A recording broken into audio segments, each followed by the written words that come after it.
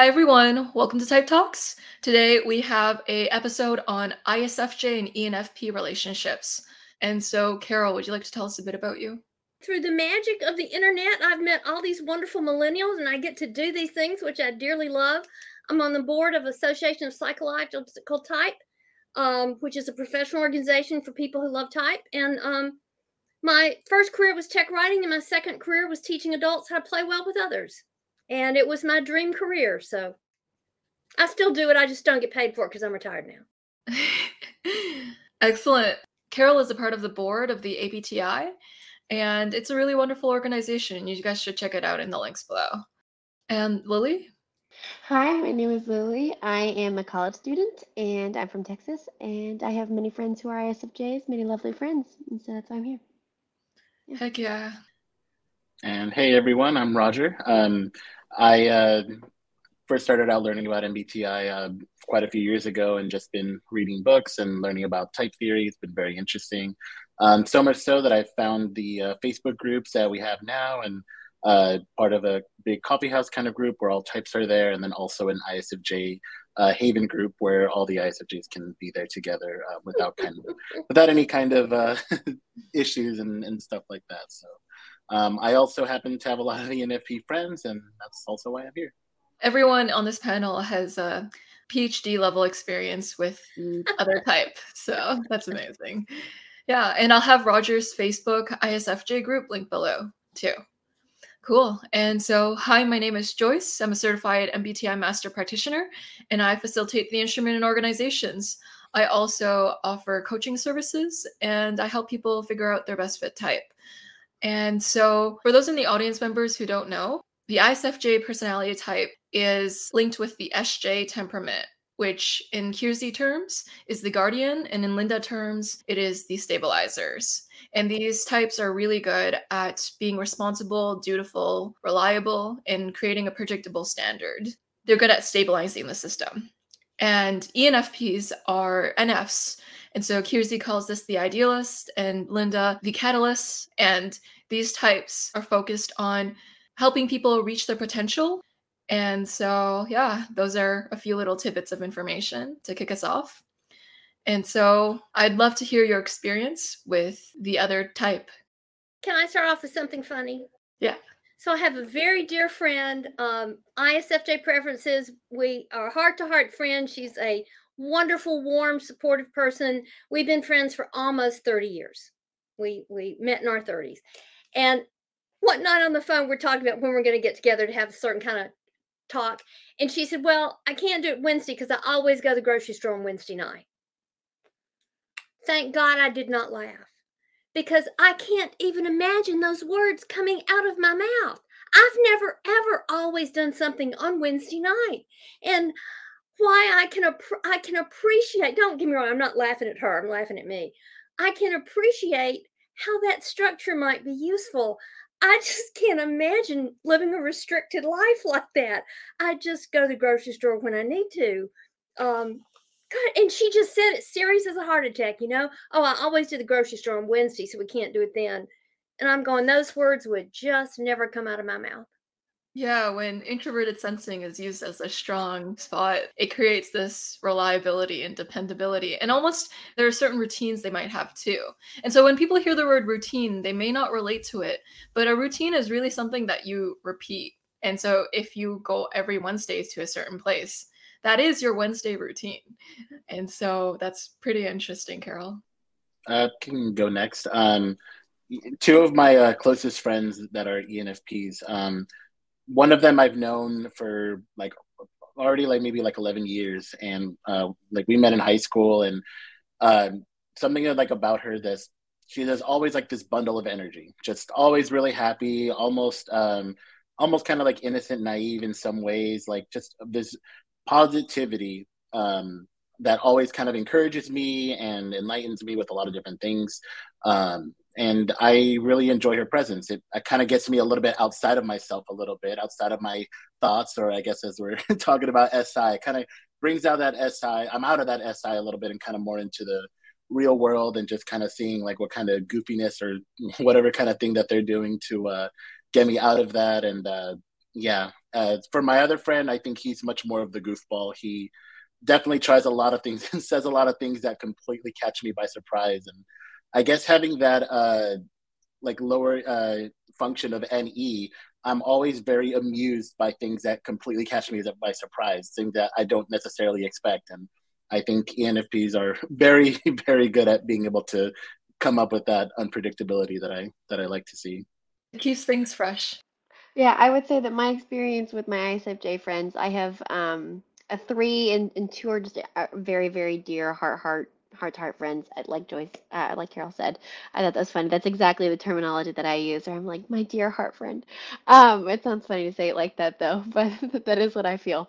Anyhow, my whole thing was whenever I first started hanging out with them, it was so interesting because I think there was kind of an apprehension at the kind of at the rate at which I was moving, my activity level, my animation, how animated I was, and so there was kind of like a need to absorb or get accustomed or acclimated to that kind of high pacedness for me. But then it was so interesting to see them kind of like, and maybe maybe meet is not the right exactly the right word, but begin to kind of to get up there with me to feel like it was a safe space to explore kind of more of that NE for them. And so that's been a lot of my experience. It's kind of like again, like as Roger said, kind of getting people out of their heads and like, oh, what can we do? Or what can we think about? What can we talk about? What can we be silly about? Yeah.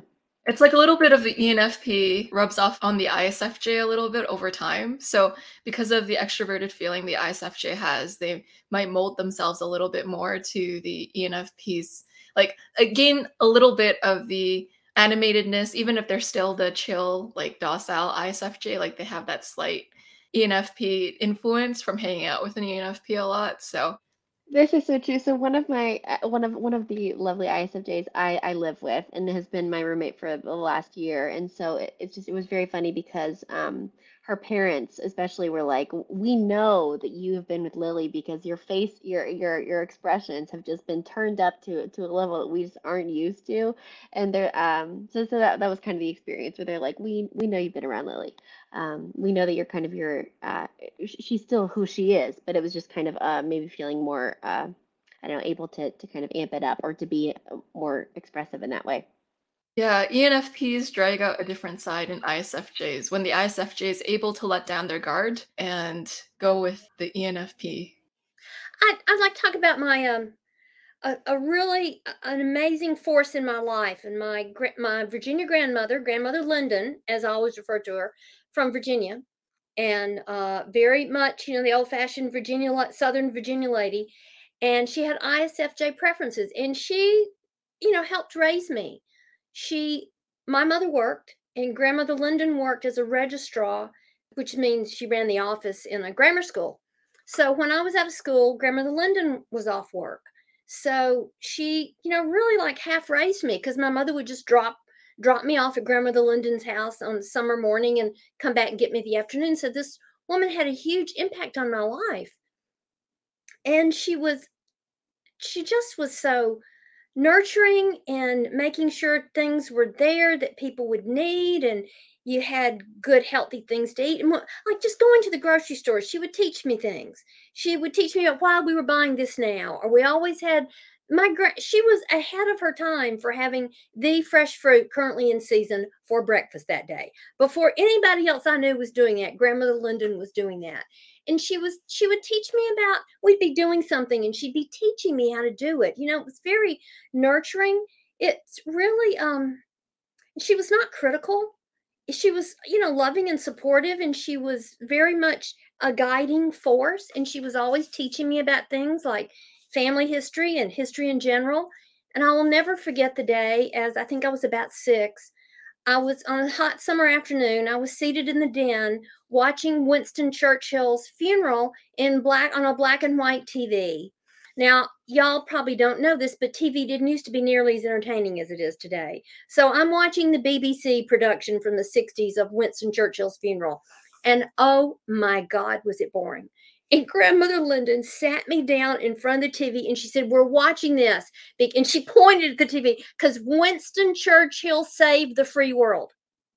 And At 6, I wasn't quite sure what that meant, but of course, as I got older, I learned exactly what that meant, and he did help save the free world. But you do things out of respect. I mean, that is one lovely thing she taught me is you respect people who have done things that have served others. So I will never forget watching Winston Churchill's funeral and why we had to watch Winston Churchill's funeral. But she was very good. She was very good about that. It was just a part that she expected herself to do was to be teaching and nurturing and providing and caregiving. And she was, the other grandchildren would come in town. We'd all get taken to the zoo together. There are great pictures of all the Linden cousins because Grandmother Linden gathered us up and took us to the zoo. She was, I think I just got dealt a great hand in terms of a grandmother. ISFJ grandmother was just very cool. Yeah, very nurturing and compassionate indeed, with the respect of wanting to preserve the good parts of the past and trying to make sure people remember what's important and to not forget those important things. One of my very good friends, her mom, who is an ISFJ, her mom is an ESFJ. And so to see both of them get together in terms of like brainstorming these incredible social moments, it was beautiful. I mean, they would take out all of us as middle school girls, and it was lovely because they would invite I don't know, maybe especially within this one school and at this stage in my life, there were a lot of cliques. And so what was beautiful was this like mother-daughter duo. They would get together and they would like they would come up with how to invite just the right, I mean, all the people from these little groups and how to bring them in the best kind of environment together to make them like to have good memories. That was the whole thing. And they were taking photos all the time. I mean, all the time to kind of commemorate everything that was happening. But especially, you were just talking about grocery store shopping, but it was just so funny in terms of like, especially nourishing this group of kind of feral young women, um, taking us to the grocery store and yeah, no, anyhow, sorry, but that was just it, and kind of orchestrating these beautiful social moments where like yeah, these moments for real connection between different little groups.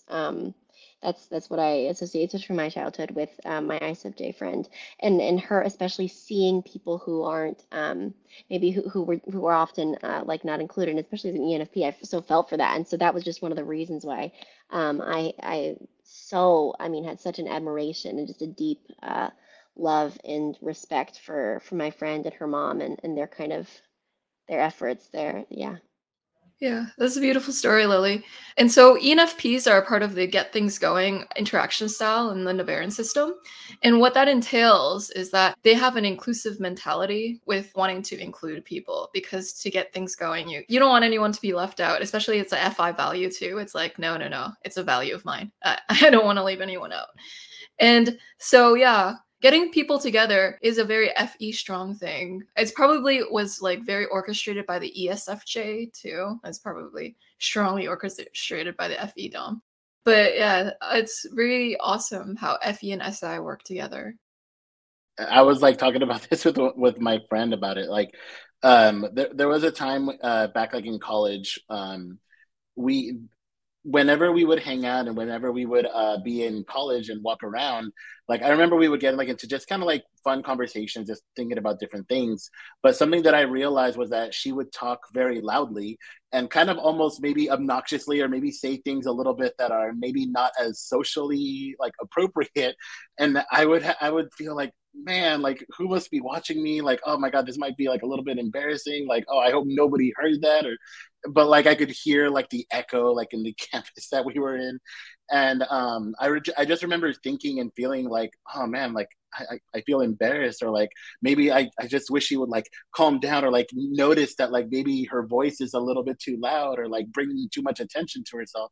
But we talked about it like now and just realized that obviously we all are different, we all have our unique perspectives and traits, and to be able to see that side of her together was actually more of a blessing and a present, a gift, because she's not able to be that open with other people. She's not able to really be her true self around other people. And so to be able to see that side of her and for her to express herself all the time like that was a joy to understand and a joy to learn that she felt that comfortable being around me, being her true self, being her true silly self without fear of being judged or without fear of being criticized.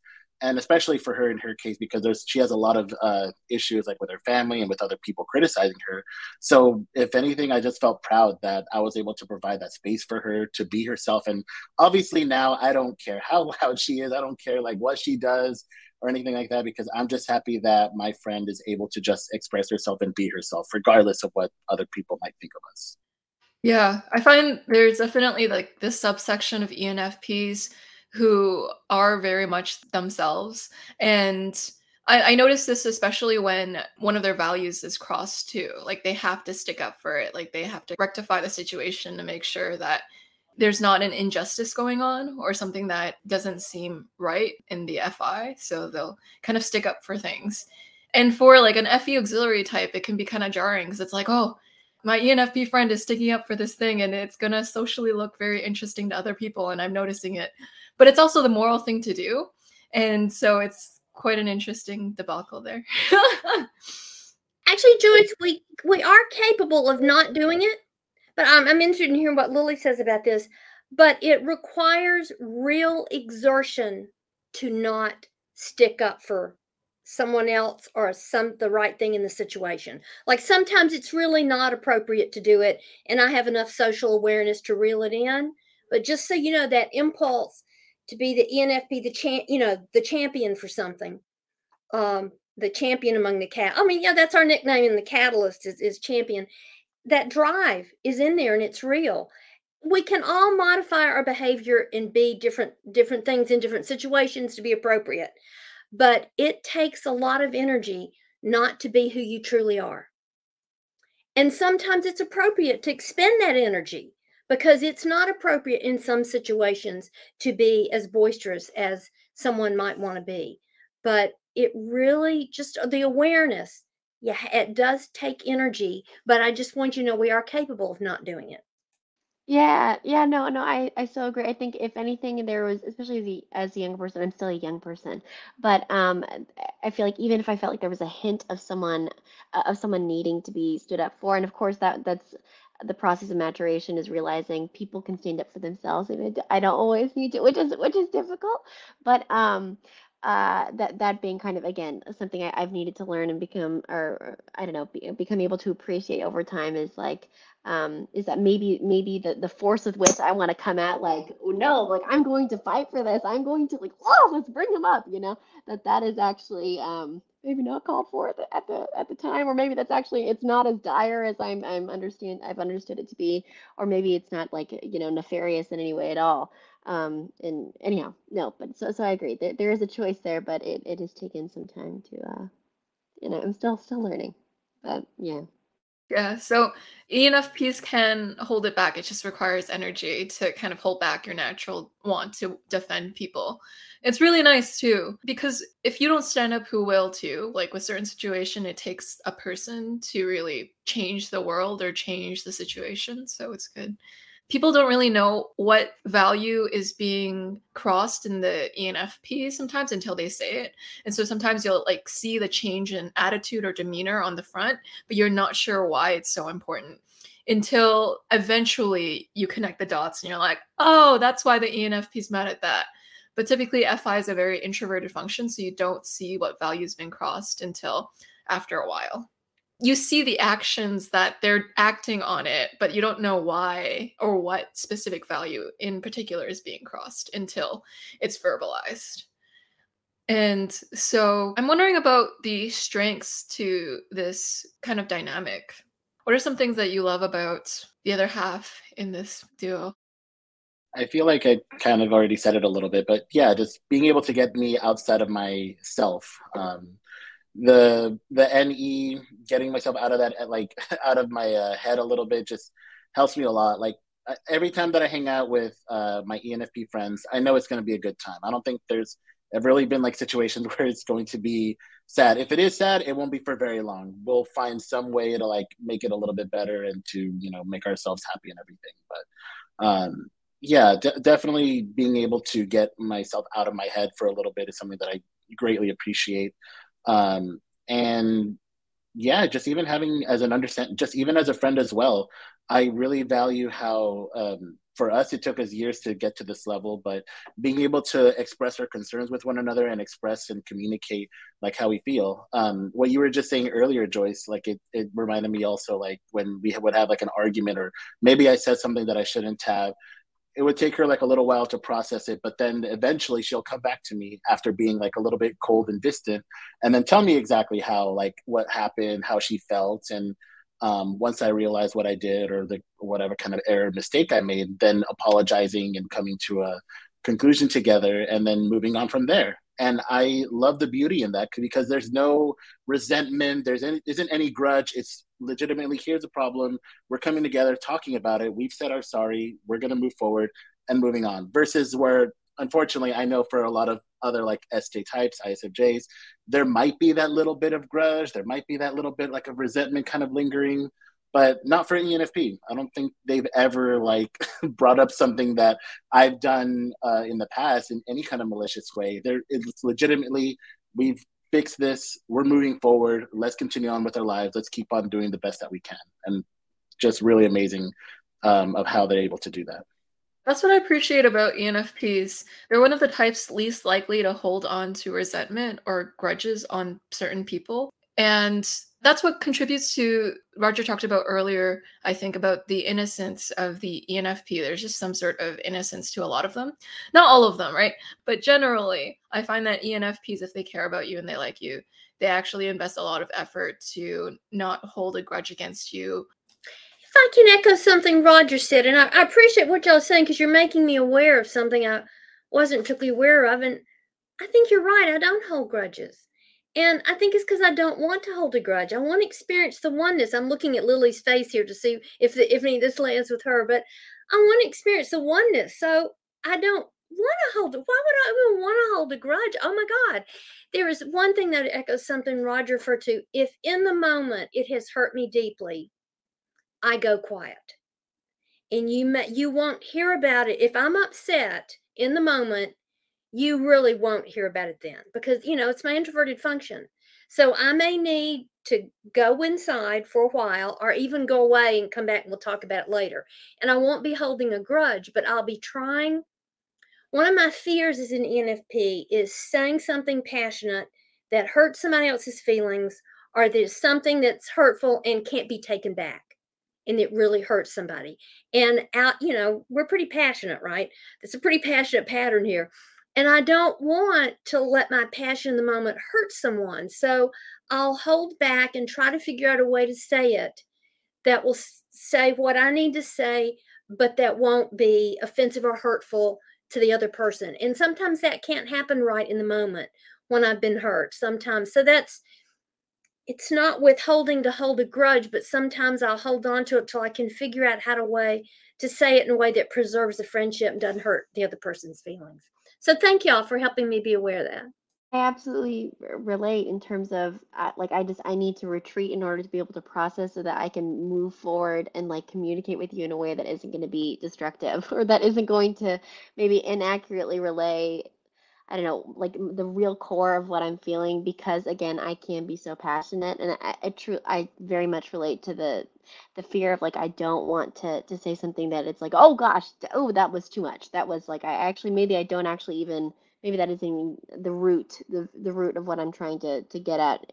I don't know. No, but I certainly, I absolutely relate to that. I would say one of the beautiful things about my friendships with my ISFJs is a groundedness in the details. Like that has been, that is difficult for me. That is not my strong suit. So it has just been, it's beautiful to see this be someone's, like, again, their bread and butter. Just what is, I mean, it's their superpower. It's beautiful. And especially in their way of observing and taking in a person, like especially people that they love. Like and I've been blessed as being, a close friend to these people, but to experience their how observant and intentional they can be, especially in knowing me and things like that, knowing my family, remembering dates, these things that are just, gosh, they're beautiful. I have a respect for it, but I wish I could do it better and consistently. But these are ways that I've been incredibly, incredibly blessed by, yeah, my ISFJs. Ooh. When the hero SI and ISFJs is able to help the aspirational SI and ENFPs be more consistent. That's lovely. And so, yeah, now that we've talked about the strengths, about the dynamic, I'm wondering what are some stretch areas? What were some things you had to learn to work together to become better friends at? Or romantically, if you've had romantic connections. I've never had this as a romantic connection, so I can imagine an introverted stabilizer might have a hard time with all my spontaneity. I might just be a little over the top for that person in the daily life. Um, so I don't have that connection, but I have found my, uh, I think there's a nice balance there. I think they appreciate my liveliness. I feel appreciated that I'm funny. I feel appreciated that I'm livening things up for them. And I'm not like going out of my way to do it. I just kind of notice, that extroverted intuiting leads and makes these connections. And like Robin Williams, we're funny sometimes, just because the NE thing is funny. Dario Nardi said that whenever there's extrovert intuiting going on in a team meeting, there's always laughter. Laughter just goes with NE. So I think I feel appreciated for the liveliness I bring. I think my grandmother enjoyed me as a child. I know my friend Marianne does. I think in the other direction, I agree with Lily. It is very helpful to have somebody grounded in introverted sensing. I mean, it's just plain helpful because that's my struggle. That's my Achilles heel. So I actually appreciate their groundedness and their attention to details. I do. And I'll just say again, the desire to be helpful. Sometimes people being helpful are intrusive, but I don't think my grandmother, yeah, Roger's not, but I don't think my grandmother ever was.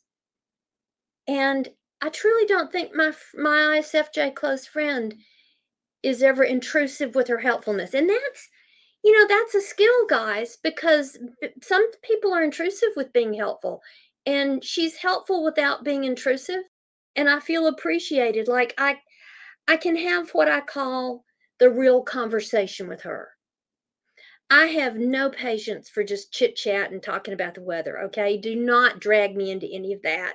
I'd rather be at home reading a good book with my cat than having meaningless conversations. But some of my close friends, you get in the inner circle because you're willing to have the real conversation. And this friend of mine with ISFJ preferences, I call it the friend I don't have to edit myself with, because I get to be like Roger Sarah. I get to be who I am with her. And I so value that. You might look at us and think how different we were, but I get to be who I am with her. And I appreciate who she is. But I can't say anything about the romantic thing. Somebody else is going to have to add how this works out with romantic connections.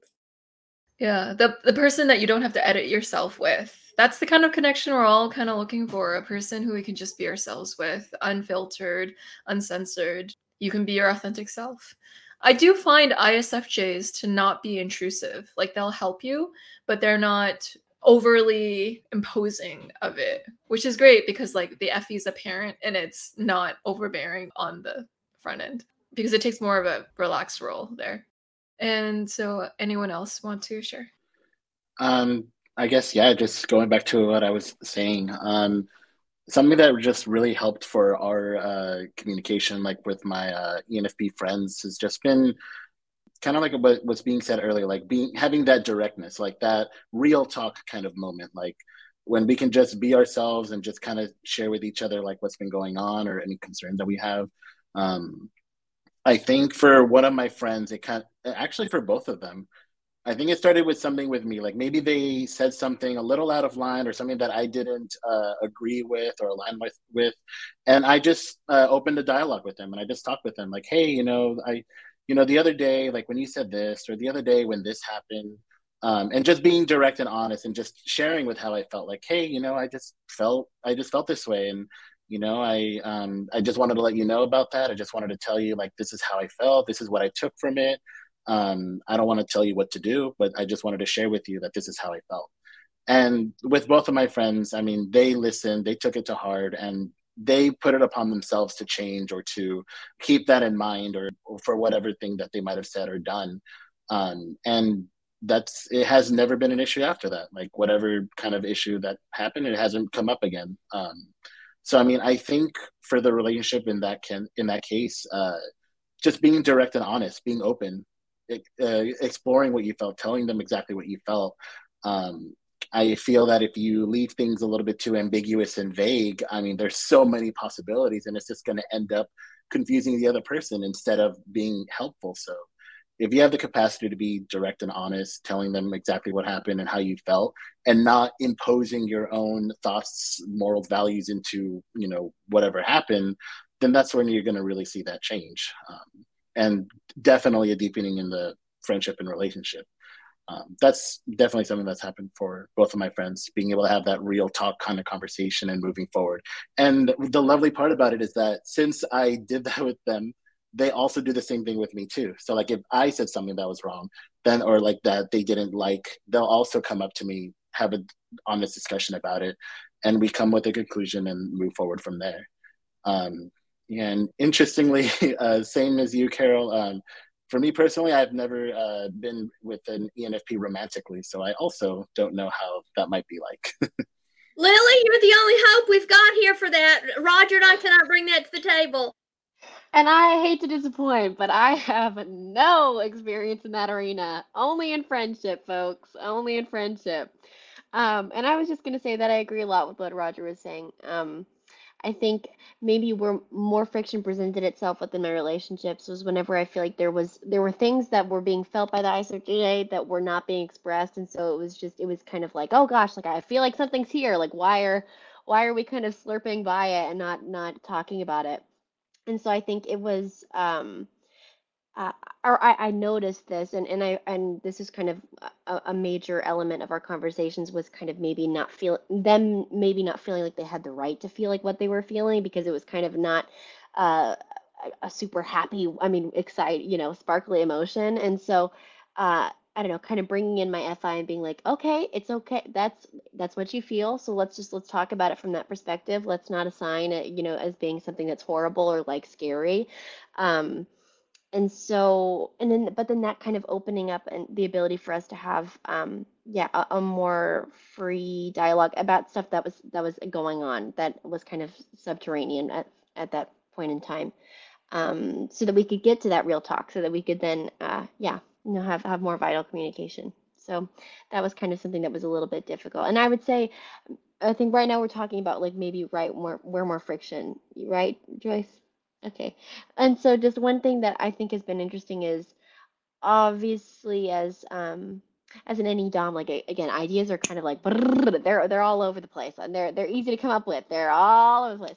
And so while that can sometimes be overwhelming, like what has kind of been interesting is seeing I don't know, like especially with my one ISFJ friend, like the parsing ability with that. And so like I don't know, kind of saying like no to certain things, and that was kind of difficult for me where it's like of course I have 100 or more ideas I can come up with, but it's like, why are we saying no to this? Why are we cutting it off from the very beginning?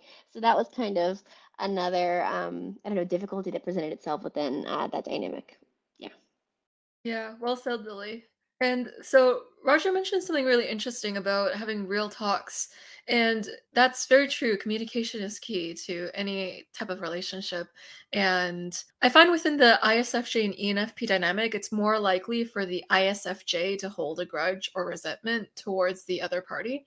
And I find sometimes ISFJs don't say what's bothering them. So if they are bothered by something the ENFP did, they might just hold on to it resentfully and feel like, how does the ENFP not know that what they did was SI inappropriate or FE inappropriate? Or there could be other reasons why too. Like I noticed, so not all ISFJs, right? I'm not trying to characterize everyone as one trait, but I do see a trend with ISFJs when they're annoyed by something. Sometimes like they just kind of like FE let it slide, but it doesn't fully slide because it gets stored in your SI memory. So it's like, still remember that event. I'm gonna let it FE slide, but I'm still kind of irritated at that event because The SI never forgets. And so I think one of the ways to get through that is to have that open communication that Roger talked about so that you can solve everything and put it on the table. And the reason why I find that happening in the ISFJ and ENFP dynamic too is that some ENFPs can have very strong personalities. And so sometimes sometimes ISFJs are like, you just did that strong personality thing. Because sometimes FE users will tone down their personality to make sure everyone's getting along or everyone feels good. And so those two qualities of FE and FI, like they clash at times. But yeah, it's cute how the dynamic between ISFJs and ENFPs has a lot of warm fuzzies and compassion and nurturance and emotional transparency and communication. It's really beautiful. I just want to support something Lily said. I get it that especially in a excited state, I can go ping, ping, ping, ping, ping, and it can be disorienting to other people. Um, Chart the course and behind the scenes, especially the introvert types in particular, but even someone with like ESTJ or ENTJ, just somebody who's got a more structured approach, it can be disorienting. And so, trust me, Joyce, I do know I have to reel this energy in at times. Now, when I'm teaching or speaking publicly, I don't have to reel it in. I do have to make sure it's structured. Okay. So I pull my extroverted thinking out and get it structured so I don't blow their minds with all over the place. But I, I do get it that it can be disorienting. So that is one thing I think I would reel in. And I'm pretty good at CNFP at looking at somebody's face and seeing when I'm about to blow their circuits. So I can I'll watch the face. I'll go, okay, maybe not one more new idea just now. Maybe hold that back.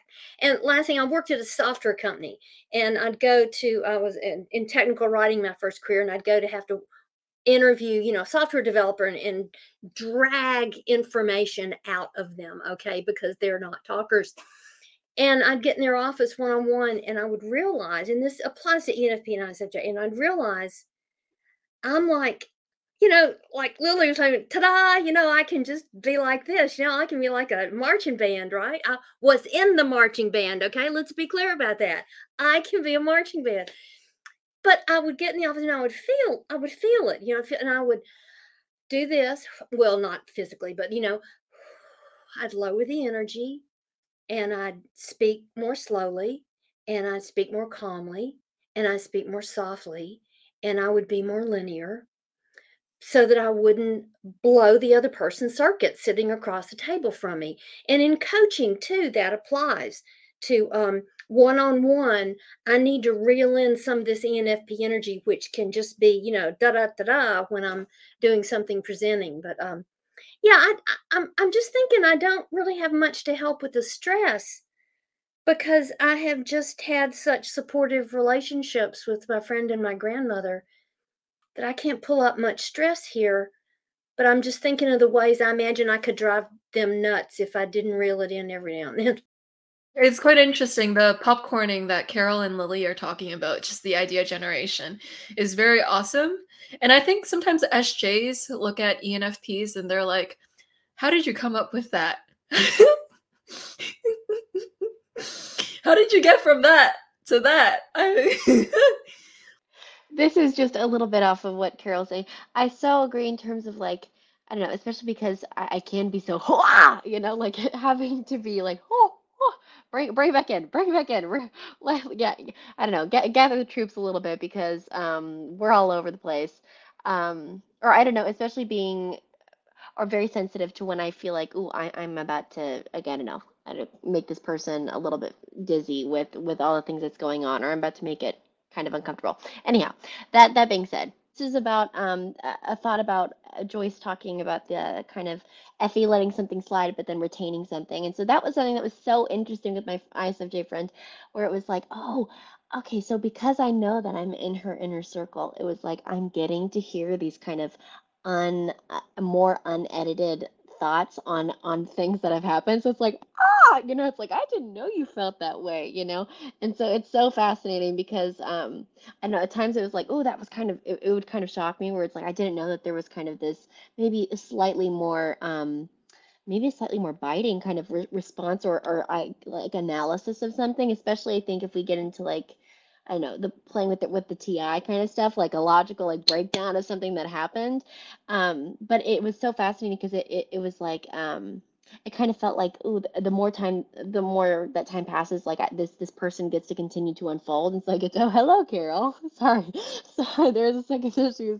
So close. Sorry. Anyhow, what is it? And so it was kind of at first it was interesting because I was like, ooh, is she being authentic in these moments? Because after the moment has passed, like I'm hearing this totally new perspective from her about how she was internalizing something, but then realizing again it was like a beautiful thing because I love that I was being privy to this special, like very private part again that she does not air this kind of like more sharp kind of take or analysis of things with everyone.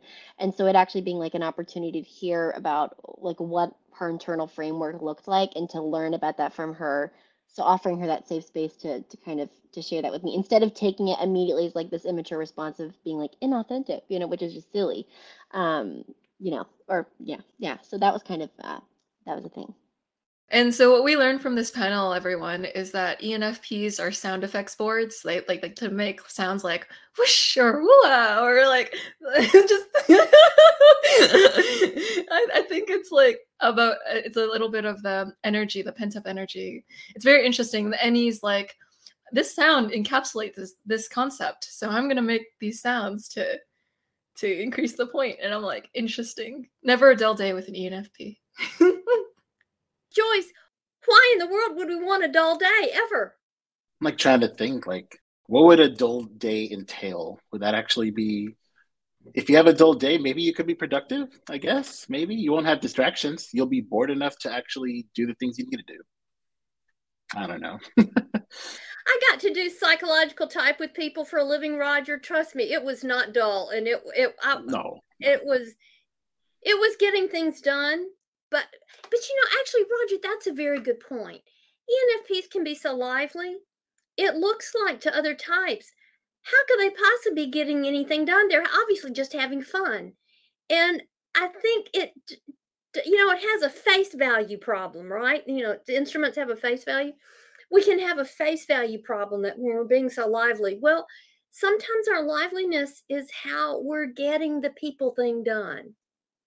So, thank you for bringing that up, Roger. That got me thinking. Dang, that's such a good point. Yeah, I like what you said. Yeah, I guess kind of like also going back, it's fascinating about like that whole Effie forgets but not really kind of a thing. That was something that I realized when I was younger, that I did that with my ENFP friends, but they would get very irritated at that because the things that I would say were like maybe mistakes or things that they've said and done. But I think my thought process back then was more of like, I just hope you remember this because I don't want this happening to you again. I think was like the mentality that I had, like to just keep in mind. But what I didn't realize was that like they don't need reminding of what they've done. That's not, and quite frankly, it wasn't my responsibility to do such a thing.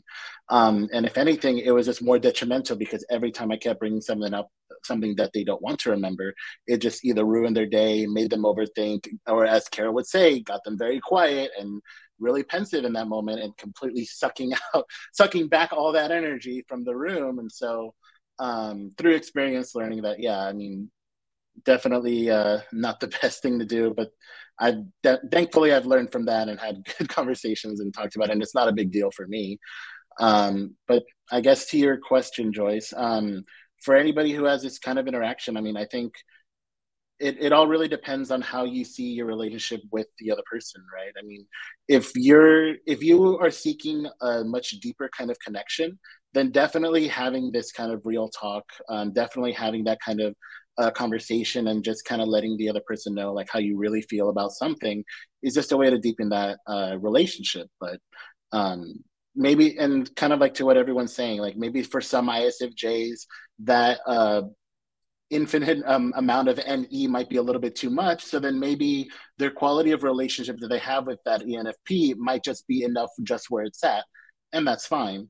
But for those that want to deepen that relationship, deepen that connection with them, definitely having that authentic conversation with one another, or just kind of even for ISFJs, giving that little bits of yourself, what Lily was saying, like being able to kind of give little parts of you and seeing where they go with that. Are they going to judge me for this? Are they going to say something about this? Are they going to put their own opinion onto what I just said, right? Being aware of those kind of things. But I mean, I think from my own experience, ENFPs are not like that. For us ISFJs, maybe we think that mentality because that's what we expect and that's what we've seen from others. But from the ENFPs, I don't think I've ever been judged for like things that I've done. Always been met with being understood for whatever kind of situation that I present. So for anyone out there looking to deepen that relationship, for sure, having that authentic talk and giving little bits of pieces of yourself to see where that relationship goes afterwards. Yeah, well said, Roger. The point that you made about how bringing up the past causes weird feelings, I find that also applies for ESFPs too. With ESFPs, some of them, well, of course, not generalizing to everyone, I noticed that when you bring up the past in a negative sense to them, they kind of are like, "Oh, no, no, no, no, the past is the past. You know, now is now," and they just kind of smooth things over. And they're like, "I don't want to think about the past." And so I find that that's also an SJ versus SP kind of conflict too, where the SJ will remind the SP of the past, and the SP is like, "I don't want to think about it. What's done is done. There's no relevant use to thinking about the past. So why are we thinking about it?" And so I find that that's an interesting SI Dom versus SE Dom difference as well. It can apply for ENFPs as well, but it also has pertinence there too. Another thing about ENFPs that might apply for the ENFP and ISFJ dynamic is that I noticed ENFPs, they're like 50-50 with following what other people say or suggest. Let's give a grounded example. I used to have an ENFP ex-best friend. Let's say like there are red flags in a certain situation, but she doesn't feel like it's fair for people to treat a certain person a certain way. And so she's like, well, people are telling me to not hang out with this guy, but why should I not hang out with this guy? Is everyone just being discriminatory towards him or like leaving him out? Like, why? So sometimes like I feel like ENFPs need to know why for them to fully internalize rules or warnings or red flags. It's like they need to fully know the reasoning behind something before they like will accept a command or something, especially when it comes to respecting someone else's potential as a human being. If everyone else is not giving someone a chance, they'll want to be that person to give that person a chance. And so what can happen is sometimes like, at least this is with the INFJ ENFP dynamic, that the NI Dom or even the SI Dom can see something, a red flag coming up ahead. And like they could tell the ENFP, and the ENFP totally doesn't listen, and they do the situation anyways. And then the ISFJ or INFJ is like, I expected that to happen. And so that there can be relational tension there. But no one's wrong. It's just difference of a observation. Yeah, Carol. I actually learned a very hard lesson in my 30s around this. And I'll tell you what was going on in my ENFP wired brain. It was, I can't not date this person because of this mistake they made before, because that would be being judgmental. And that's not fair to be judgmental. By the way, this was not someone who'd been to jail, okay? I'm not talking about a huge thing. This is somebody who'd done something stupid with money, okay? Just really done something in his youth, young and stupid with money. And it was actually an INFJ preference therapist who taught me this. And she said, Carol, there's a difference between being judgmental and being discerning. She said there were all sorts of reasons you shouldn't have gone out with that fellow. She said there were just, and you, Joyce, if you'd been my friend then, you would have been trying to tell me all those red flags. But she said, there's a difference between being judgmental and being discerning. And I'm a grouper, not a splitter. So that was like a huge lesson for this lifetime. This wonderful woman taught me. it's not being judgmental to see that there's a situation that you probably don't want the messiness that person would bring into your life. It's probably not helpful to you to let the person with that messiness going on into your life. It would be better to let someone else learn a lesson with that person than you, if you can already see the messiness. So that was a huge learning for me. So that was the block, Joyce. We're afraid of being judgmental because that's not fair to other people. You have to give people a fair chance. And it was a huge thing for me to learn, but it's okay to be discriminating and make a wise choice for yourself. So thank you, Joyce. I hadn't thought about that in years, but that was and I wonder, Lily, if you've run into that, but that was a huge learning for me, that it was okay to be discriminating and it wasn't judgmental. Yeah, no, or that, especially when you spoke about it being just wisdom instead of meanness, like, and that being something that, again, just in needing to really tap into that, or the reality of that, and especially because I don't know, it just yeah, that it isn't meanness, but that it actually, in seeing someone, I don't know, as they really are, and not in, like, I don't know, according to what my own ethical, I don't know, things I've kind of tried to do, where I'm like, oh, I'm not, I'm just gonna pretend I don't see that, because to see that would be kind of, maybe I'd be making too many assumptions, or I don't, this is kind of, I find it kind of difficult to articulate this, but in seeing kind of the whole picture, and realizing, oh, even in seeing the whole picture, even though I'm not saying you're a horrible person, there's no potential for you to grow or become an amazing person. I don't need you to, I don't need to link myself specifically in an emotionally vital way to you, because that just, I mean, I don't need that. And again, that isn't to say, like, to be able to differentiate between, like, that, and then like, that doesn't mean that I'm saying that there's no hope for this person. That has been an ongoing thing, where it's like, no, there's just wisdom. It's just wisdom. We're trying to learn wisdom. Yeah.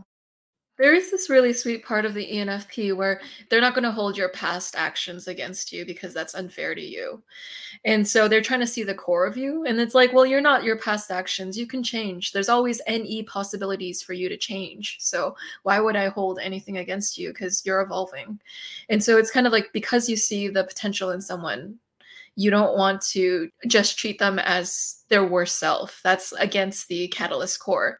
And so not a lot of people can do that. A lot of people judge other people based on the past information they know about that person.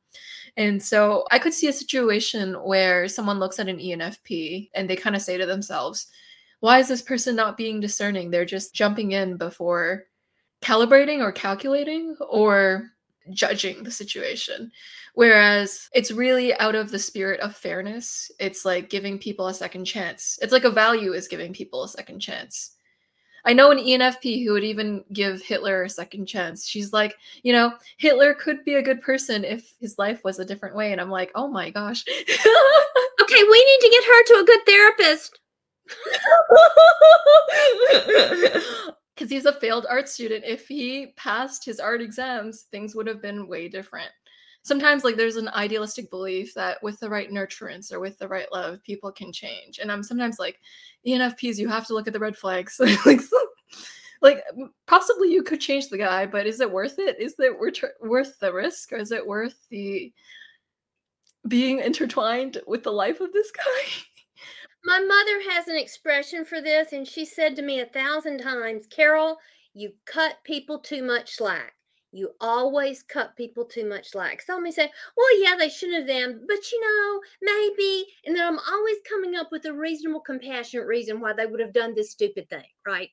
And so I'm not going to judge them for it. And she's just shake her head, Carol, you cut people too much slack. And y'all are reminding me, yes, thank you for letting me know it's not a personal failing of mine. It's an ENFP thing we have to learn our way through. We do cut people too much slack. Very ENFP thing. And so any last thoughts, everyone, on this topic of ENFP and ISFJ? I wanted to say some quick thing, because I forgot about this, and it made me laugh so much. So in terms of, like, the beautiful moments that can happen between ENFP and ISFJ, so I bought this one calendar that is okay, so it's kind of big, and it is a series of photos of goats that have been taken in a professional studio in, like, very dramatic lighting. It's the strangest thing, but it is married every single month, right? It presents a new goat, but then accompanied with the crazy photo of the goat, which is like, posing in some insane way, it is a philosophical quote. And so it's beautiful and absurd, and it just brings me so much joy. And so I would do this. I started this one thing in my dorm where I would, every goat is given a name. And so I would say, we're going to guess the goat name, and how many letters you get that are within the goat's true name, you get to have the little queen. So I would make this, like, I would start dancing, like, bringing out the goat calendar every month and things like this. And so what's so sweet is that because I'm abroad right now, it's like 2:13 in the morning over here. I gave my goat calendar, my beloved goat calendar, full, yeah, to my ISFJ friend, and had forgotten about this, but she FaceTimes me to, like, flip the page, and she is, like, taken on the tradition and reminds me of this. Isn't it so awesome? So recently I just got this text. She's like, "We need to do the goat calendar," and so I was like, "Okay, we need to do the goat calendar," and so anyhow, it's just beautiful. Like, any that was one of the something that made me very joyful. That she was reminding me and keeping me on track about that, so that we could kind of institute this little or keep this little tradition alive. So, yes. That's hilarious. Yeah, you brought up the idea, and the SJ's like, okay, you gotta follow through with this. If you bought a goat calendar, you gotta use this goat calendar. This is reminding me of something I appreciate about SJ friends, and I find that my get things going energy finds behind the scenes energy very soothing. Like ISFJ, and I also have a bunch of INTPs in my life. And they're both behind the scenes in Baron's interaction style system. And I think the intensity of my energy loves the calmness of their behind the scenes. I think it's a beautiful balance. And I think my system feels that balance. I think I feel that's why I bring INTPs and ISFJs into my life unconsciously, is I love, there's kind of like this calmness that emanates from their chest, and my chest emanates, ta-da, some marching band. And I think we're a great balance in that way, but I realize I love that gentle, calm energy they bring to the table. Roger brings that energy to the table, I can tell. Yeah, it is quite the beautiful energy. For anyone who's new to Linda Barron's interaction styles, behind the scenes, and get things going, I will link it below. I'm thankful for my friendship with ENFP and the ENFPs that I've met. Always a very interesting time. Always very, very cool to learn and to, like, get to know each other and everything. And I think even I don't know. I guess I don't understand it too fully well, but yeah, there's even that bit of loyalty as well. When an ENFP knows that somebody's a good judge of character and a good person, I was amazed at the loyalty of it, and that feelings don't necessarily have to be reciprocated. Because I know that for me, and maybe being completely stubborn person that I am, it took me a while to really value, like, the relationships that I had with ENFP, and not even just with ENFP, but just with other people in general. And the ENFPs in my life have always been loyal, have always been there, and yeah, it's a friendship that I don't regret at all, and I'm happy and thankful that I've been able to develop it to what it is now. So if there's other people out there who have that opportunity to deepen that kind of relationship, at least I would highly recommend. It seems like the ISFJ and ENFP bond is quite stellar.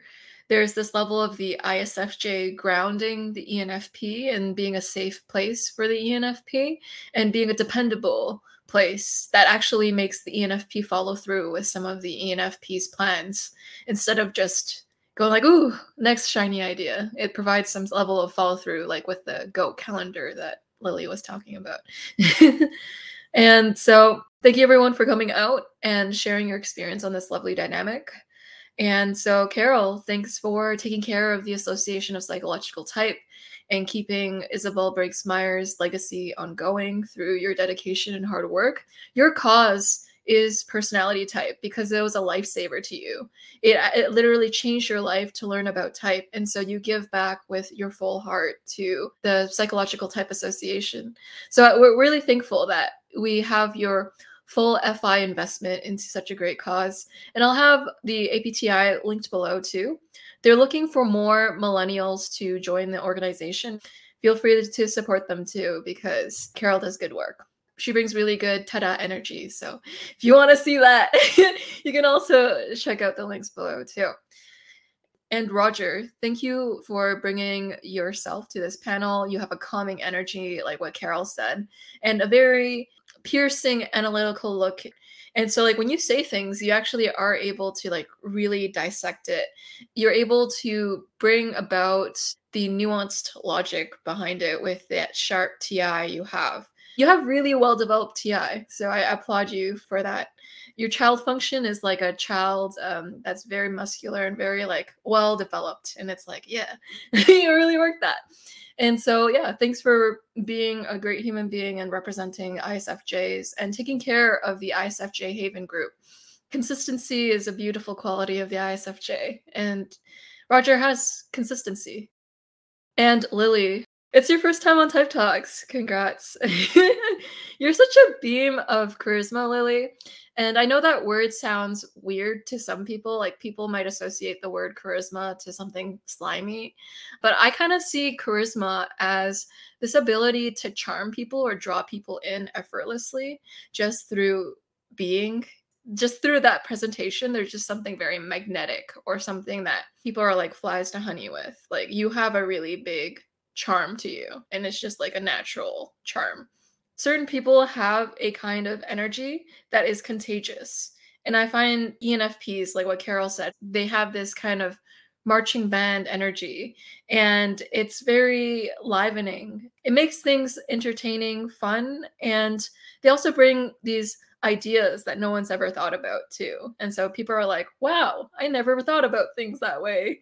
It's not only just a livening presence, but it's also mental stimulation too. And so I appreciate that about ENFPs. And the sweet quality of giving people second chances and third chances and fourth chances. It kind of shows that ENFPs are very open-minded. They're willing to see you beyond your blemishes or the things that other people may judge you for. And so thanks everyone for coming out today. It was a pleasure to learn about your experiences being friends with other ISFJs or ENFPs.